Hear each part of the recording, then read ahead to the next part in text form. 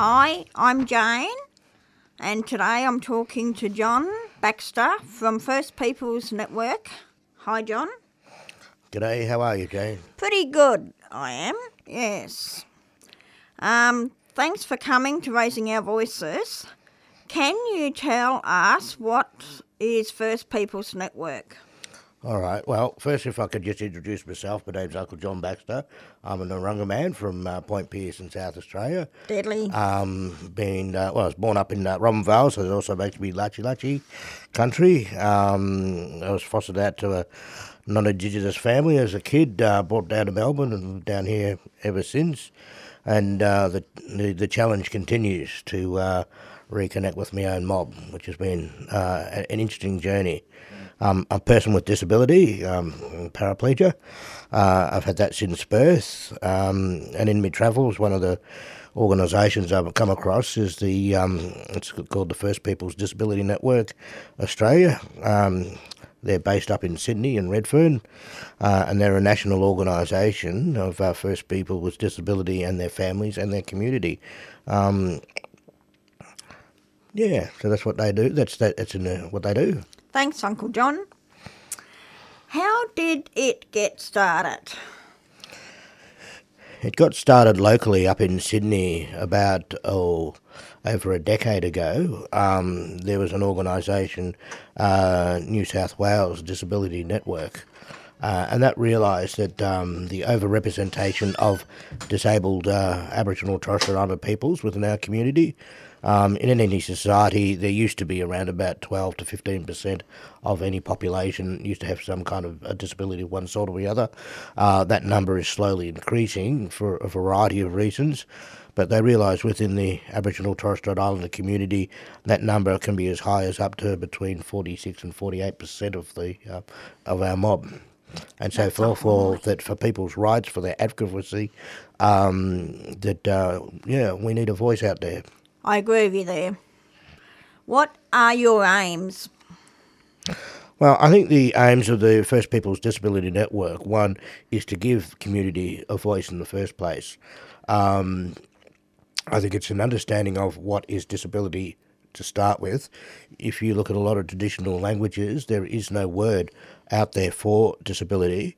And so being able to identify what disability is and how that impacts not only on the individual, but on the family and on the community as well, but also how that individual can maintain being a productive member of that community, how support structures can be placed around not only the individual but the community, but also with mainstream as well, how the understanding of not only with cross-cultural training to understand Aboriginal and Torres Strait Islander people, but also Aboriginal and Torres Strait Islander people with disability, because it really is quite a different setup in that.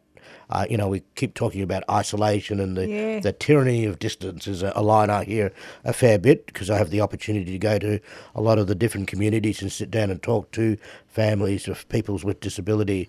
And for some of them, for any particular type of disability, we've got a number of issues there. One is the disability has not been diagnosed, or it has been incorrectly diagnosed, and that might be physical or intellectual well-being, etc.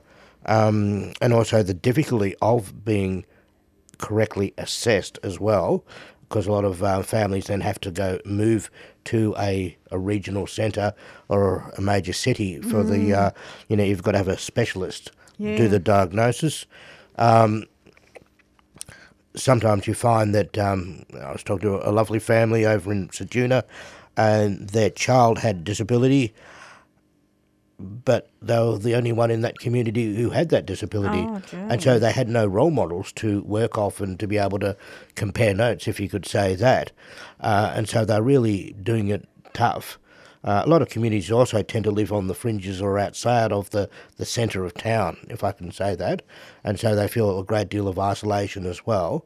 And some of these government housing buildings that people live in, and trying to get alterations to make these these houses accessible is exceedingly difficult. But you realise too, within that, people just don't live with, the confines of their home.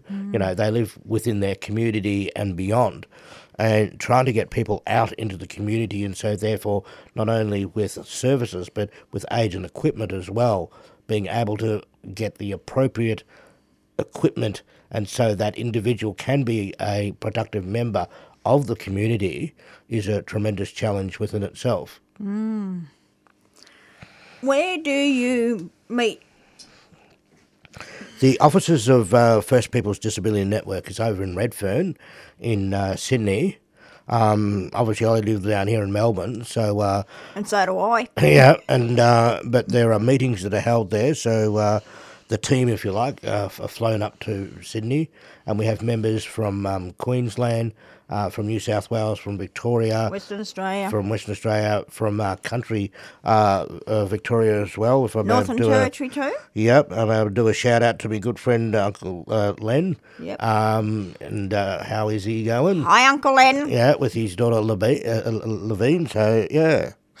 Anyway, and also that incorporates not only a variety of locations that the members are from, but also a variety of disabilities as well, which I think is really important. So we try to be as broad as we can with our understanding of the range of disability. What work are you doing? Well, I do quite a significant amount of work down here in Melbourne, which I find very much helps complement the work that the First Peoples Disability Network do, and that not only is in working within the disability sector, but also working with Aboriginal community as well.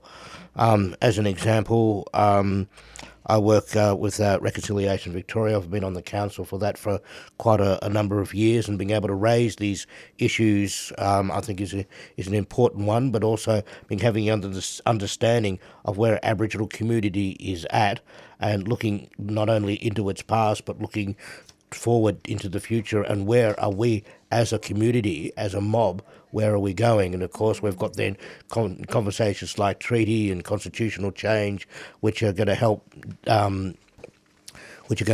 develop our future, not only for us, but for our children and our grandchildren as well. On a number of different what we call disability reference groups, including the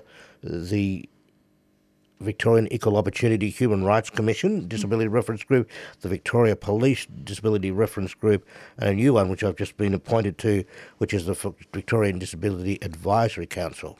So, and that deals directly with Minister Martin Foley of state government. So it does give you the opportunity to have a voice out there, and not only make comment in relation to if there's any issues or concerns or problems in relation to how our community is going, but also look at the solutions as well, and what is the path forward.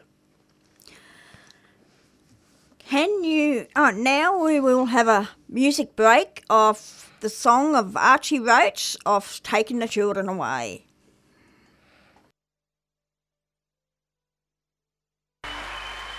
Go. Welcome back to Raising Our Voices.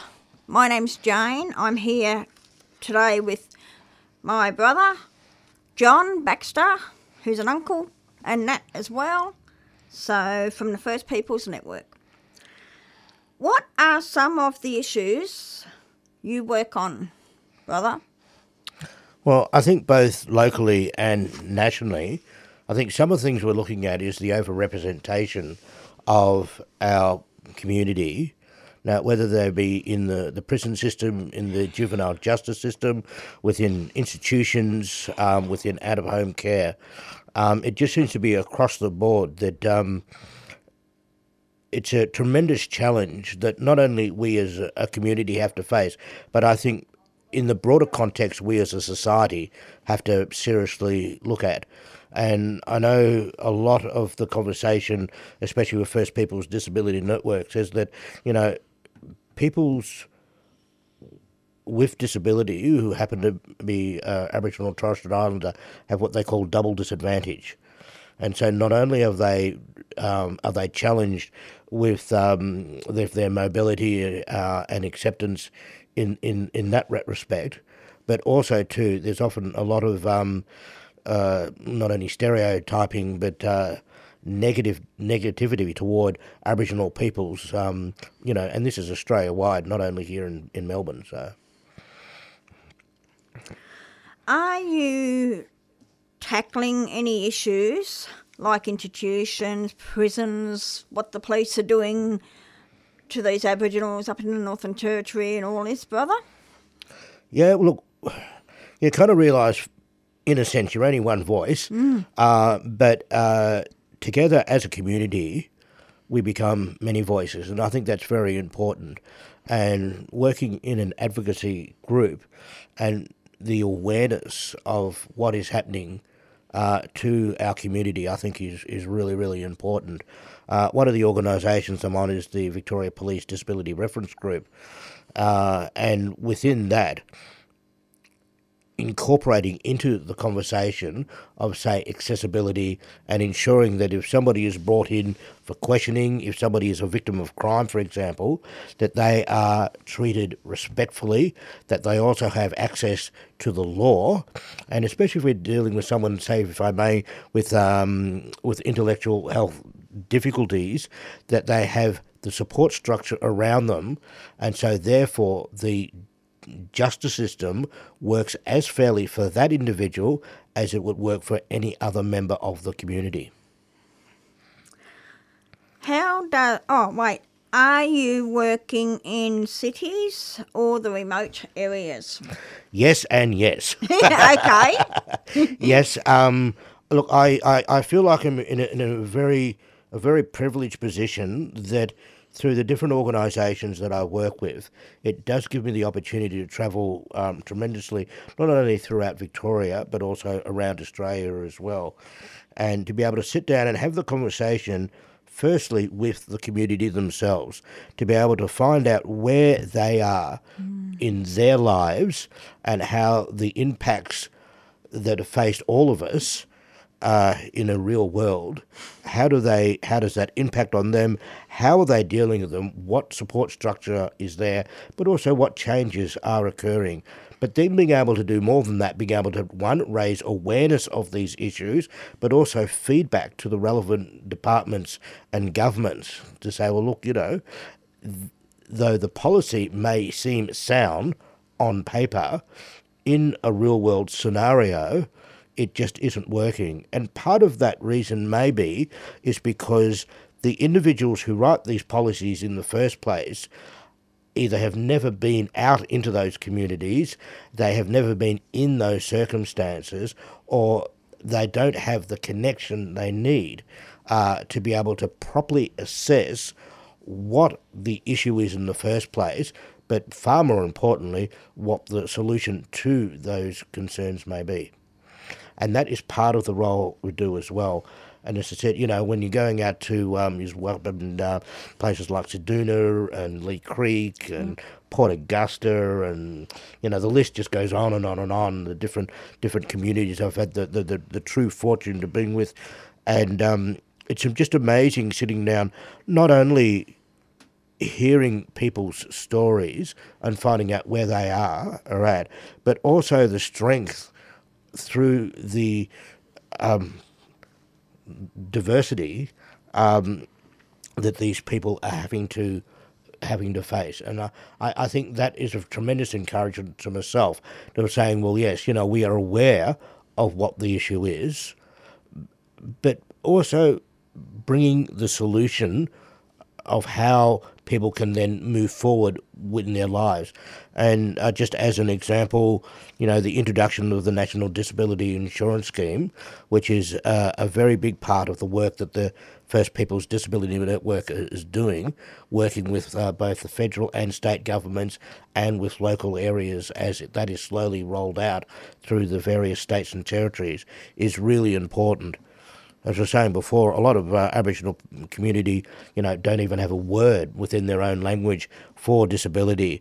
So being able to identify that an individual may have that disability, as in may not be able to perform that task at the same capacity or have a learning capacity is the same as others or peers, and often that is found whether you're Aboriginal or not, when that, especially if you're talking about early childhood intervention, when that individual, say, starts kinder, starts primary school, etc., then it is picked up by somebody else outside of the family, because within the family that is just part of their normal day-to-day experience.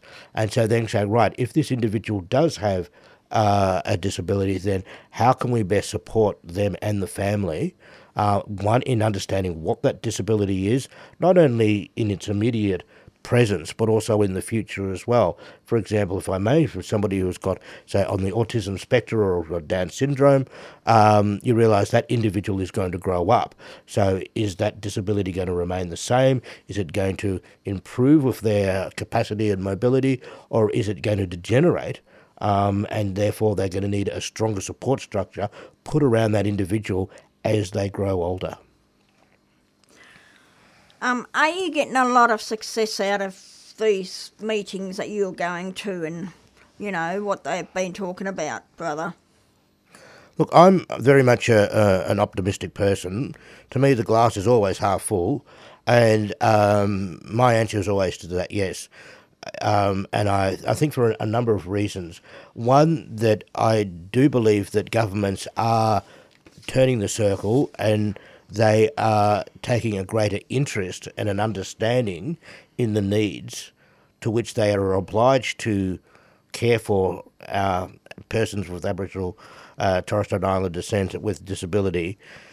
That is a good positive thing in the first place. Also, too, the individuals themselves, the community themselves, have got a greater voice now. And one of those, strangely enough, is through social media. You know, 20 years ago, 30 years ago, that didn't exist, you know, when I was growing up. But also, too, you realise in that era, people were being put into institutions, they were being locked away, and I agree with you there. They had no voice whatsoever. Whereas in today, it is a very, very different circumstance. And even being here today and being able to talk about these really, really important issues, I think is a vital, vital thing that we can do as a community. And we encourage people, you know, if they're aware of disadvantage, if they're aware of things that are not working within the community, to stand up and be that voice. Could you just explain, brother, about that? About that. Okay, what that is, I'm being handed a piece of paper. One of the things I hold very close to my heart is culture. And especially down in city areas, sometimes it's hard to be able to practice your culture in an urban environment. And so myself, with the support of quite a number of different groups and organisations, we put on what we call a cultural day. We've been doing this for a couple of years now. It's over at a place called Blackburn Lake Sanctuary. So deadly. Which is in, strangely enough, Blackburn. And on Tuesday, the 20th of September, between 10 o'clock and 3 o'clock, we're having a cultural day. This one is focusing on Bush Tucker, which is going to be very exciting. We've got some ceremony happening as well. We also very much engage our young people within this process.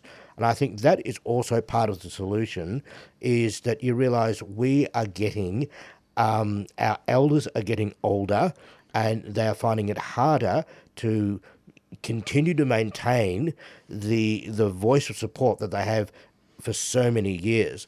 And so part of our role as the next generation is to educate our next generation on the issues that are close to all of our hearts. Yes. And I've got one more piece of paper to send to you, brother. As he gets handed yet another piece of paper. All right. Well, this is interesting, and I think it's important because it's acknowledgement. There is going to be a monument that is going to be unveiled by the Melbourne City Council on Sunday. Well, actually, it already has happened now, the 11th of September, and it's on the corner of Franklin Street and Victoria Parade, opposite the old Melbourne Jail. And this is in a monument to, and I apologise in advance if I pronounce these individuals incorrectly, Tunmillerwaite and Malabor Hendera Monument. So this is going to be a monument to recognise these two individuals who paid the ultimate price for resisting the colonisation process.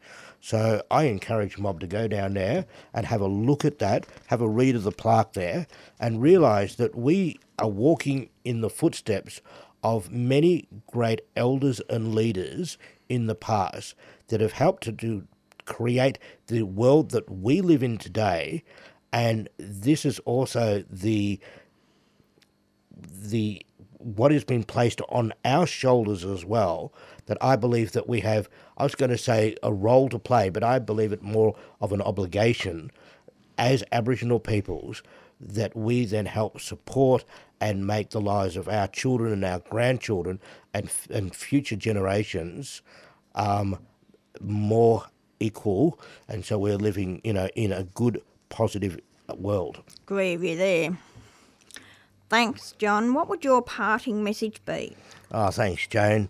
Look, I know the line, strong, proud and deadly is always a good line to use, but I reckon, look, when you're travelling around Melbourne, if you see the Aboriginal flag flying on top of a building, see it as part of an artwork, even on somebody's T-shirt, then, not only should we be proud as a community, but we should also be challenged as well, that we have that obligation to not only for ourselves, but our family, our community, and for our following generations to make our world a better world to live in. Thanks for talking with Raising Our Voices, Uncle John, and congratulations on our great network for First Peoples with Disabilities Network. Tune in now to our next show on Wednesday the 12th of October at 6 p.m. I start again. At some time, yeah. Just when you're ready, just go. Okay. Tune in to our next show on Wednesday the 12th of October at 6 p.m. Up next, Taminal Voices. You've been listening to a 3CR podcast produced in the studios of independent community radio station 3CR in Melbourne, Australia. For more information, go to allthews.3cr.org.au.